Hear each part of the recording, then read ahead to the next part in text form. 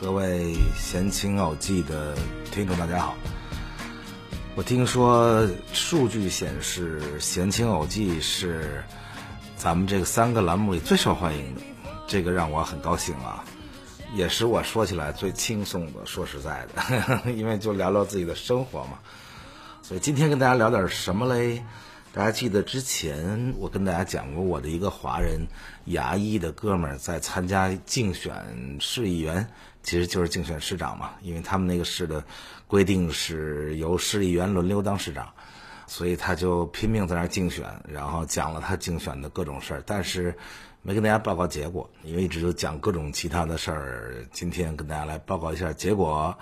就是去年11月结束了这个选举，他争议现在也都平息了，所以就可以说是哪个城市了，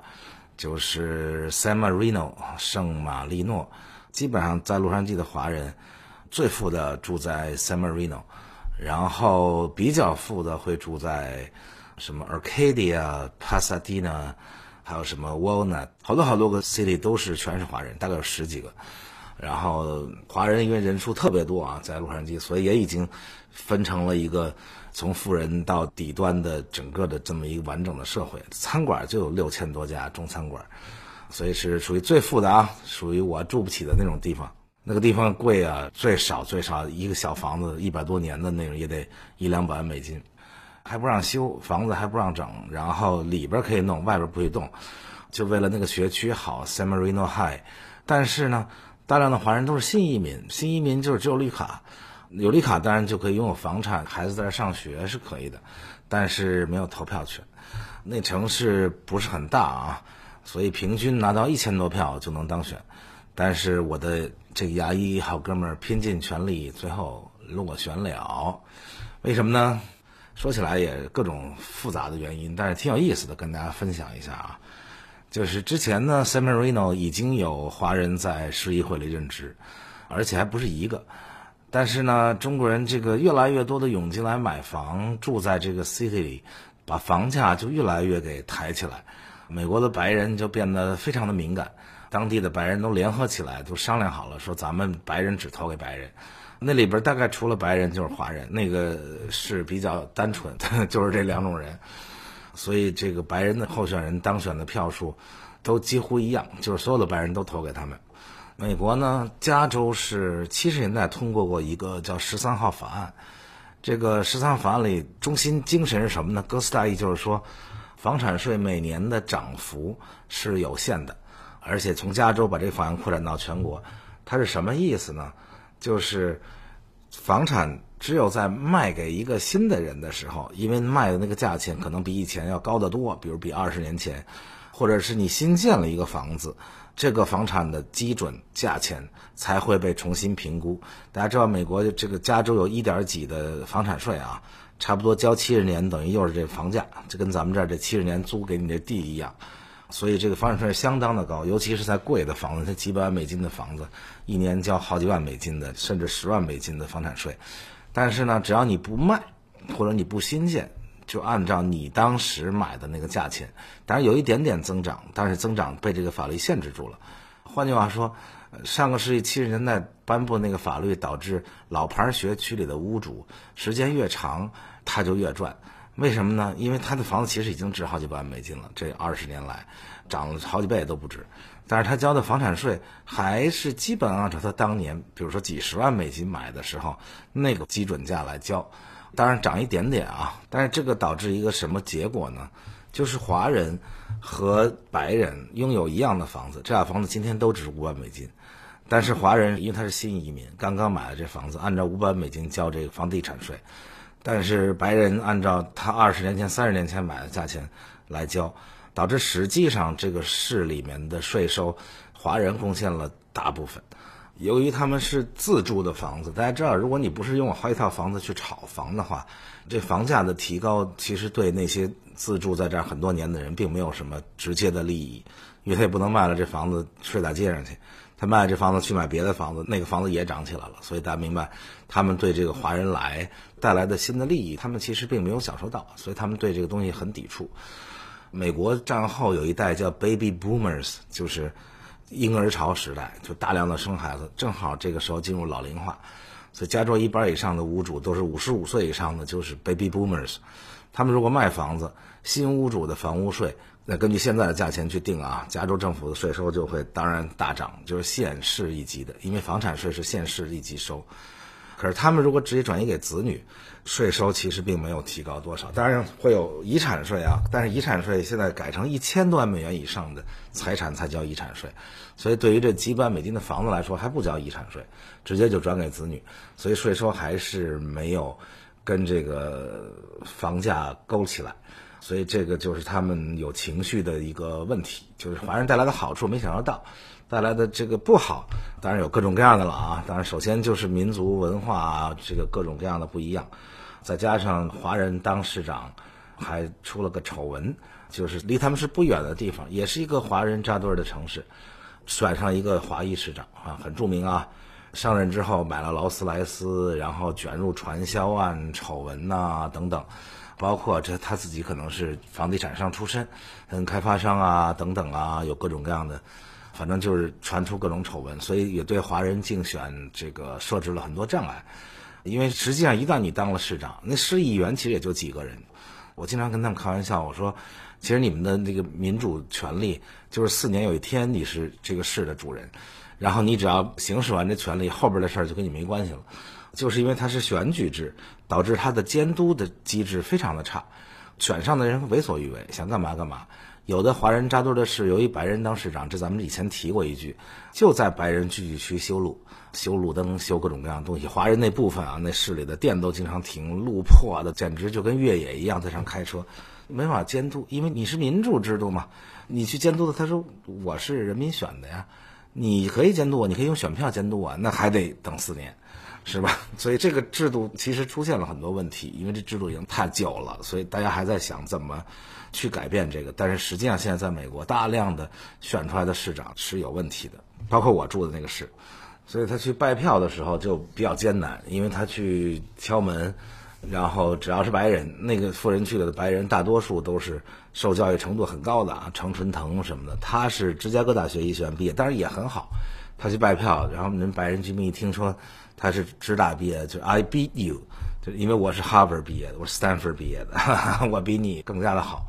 但是呢，华人其实人口还是占了相当的优势吧，如果联合起来，其实华人也能当选。但是呢，很遗憾的是，这几个候选人，当然他们全都是台湾人啊，大家经常看到台湾选举那一套不光彩的东西吧，什么庄脚啦，怎么买票啦，总而言之，在台湾选举那一套不好的东西全给带这儿来了，所以他们自己窝里斗，然后互相黑，各种各样的招都使出来。我这哥们儿自己花了5、6万美元，其他的华人候选人有花20、30万的，然后还有花钱在报纸上买版面宣传的啊等等，又捐款是又买广告宣传，然后那边白人选民又抗议说这相当于变相贿选，因为你不能在选举的时候捐款，你要捐款你就平时捐，你说我要选举了突然捐款给这个 city， 这 city 人又不多，说这叫贿选，这叫 buying voters， 这是不可以的。你从前为什么没捐钱？这个时候才捐，所以对他们哎呀就又出现这个负面的东西，所以最后导致哥们儿没当选，而且其他的华人成绩很差，本来在市议会里华人占多数，结果这次选下来市议会里白人占了多数，在一个华人人口占多数，而且远远的多于白人，而且华人的税收贡献远远多于白人的地方，这个华人因为各种各样原因，最主要还是窝里斗，所以最后就没当选了。但是你看这个小小的市的这个竞选，折射出美国的很多问题。当然了，对中国的警惕已经是从联邦政府，从总统，大家看到现在贸易战啊，一直到这个基层，从富人区到穷人区，大家都对中国就是越来越有点害怕。当然了，我觉得中国的这发展是挡不住的啊，美国的衰落也是非常明显的，这根本就是世界的规律。任何人说今天Donald Trump不行，你选一别人也一样。奥巴马那8年，美国也还是没怎么着，是吧？这个是一个天定的规律，它就是一个国家有自己的国运，有上升期，有辉煌期，然后就会慢慢来。中国这个国家比较古老，但是经历过几个循环，现在明显的是在上升期，所以这个东西挡是挡不住了。而这个美国呢，这衰落呢，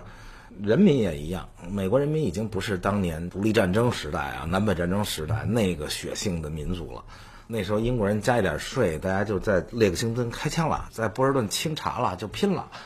现在是整个美国人民，包括整个西方人民，就感觉到他们就特别抗压能力也差，天天需要心理医生，竞争意识远远不如从前。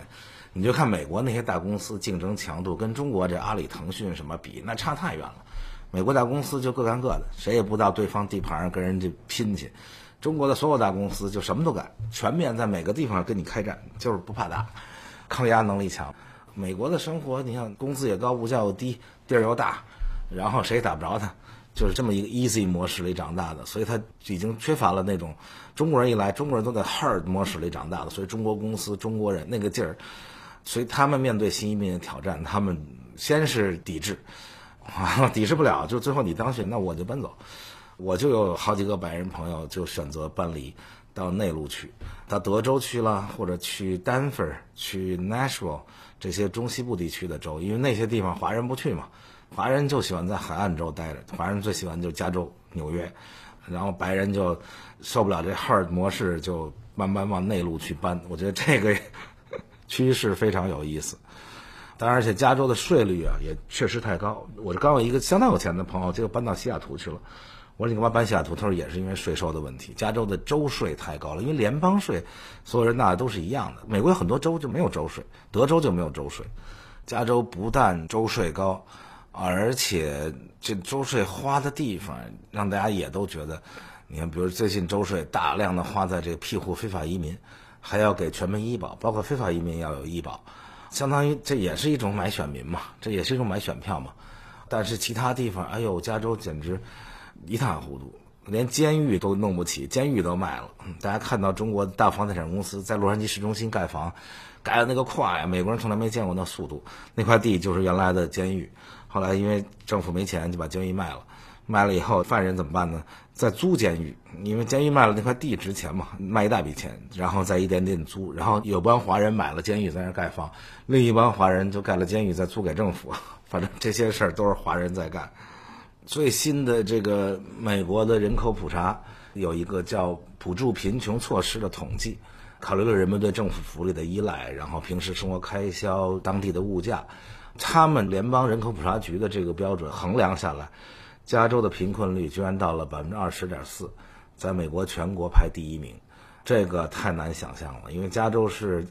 全美国最强大的州，加州一个州的这个 GDP 恨不能占美国一小半。加州一个州的 GDP 如果变成国家，在全世界排前几名，这么一个强大的州啊，硅谷也在这儿，然后好莱坞也在这儿，各种各样的这个农业最强大的也是加州啊，航天业等等，结果居然贫困率20%多。这个全国的贫困率的平均水平是14.7%。大家想一想，加州有3900万人口，那就相当于有800万加州人是属于贫困人口。这个洛杉矶县，就是我们这个大洛杉矶地区吧，贫困率居然有24.9%，这个太可怕了，就是1/4的人是贫困人口。这个又导致一个恶性的循环吧，因为贫困人口多，但是他们还是有选票，所以这个加州一直在民主党的统治下就一直增大福利，就是给他们钱，给他们盖地儿，给他们各种各样的保障，就是为了这一大堆选票，这很重要啊！你要去讨好一个富人是不容易的，但是你讨好穷人是非常容易。所以我大量的加州这个福利计划，各种计划重叠，浪费大量的金钱，大量的人结果根本就是收入远远超过贫困线，但是也去领救济。他们那个政府之懒政，你就想象不到。就像《疯狂动物城》里边那个最懒的那公务员在那儿，哇，动作那么慢，你去说我这个月失业了，他就给你800，根本也不问你。经常有人就把奔驰车停在远处，然后走过去说我这月失业了，就领800块钱走，这实在是太可怕了。据说有55%的移民家庭在加州都得到了各种各样的政府的福利，包括中国去的孕妇。中国去生孩子的孕妇大量的1分钱都不花，在中国生个孩子花几万块钱，到那儿就申请政府的保险，然后就填一表说我收入在4万2以下，然后就全用加州政府保险，然后大量的中国孕妇就在那儿生孩子，就花张机票钱。据统计，从1992年到2015年的23年里，加州就花在福利上的钱就花了1万亿美元，加州人口占全美12%，发放福利占全美整个福利总额的1/3。所以这个说了这么多，我哥们儿落选的原因跟整体的环境等等有很大的关系。以后咱们在这个节目里还会有空跟大家讲讲这个美国确实在衰落，而且衰落的速度跟当年大英帝国的衰落很像。当然大英帝国衰落中间还有个1战2战啊，美国在没有战争情况下自己跑去花了7万亿美元打仗，然后眼看着这个国家就找不到方向的衰落下去。好，今天的闲情有记就跟大家聊到这里，下周再见。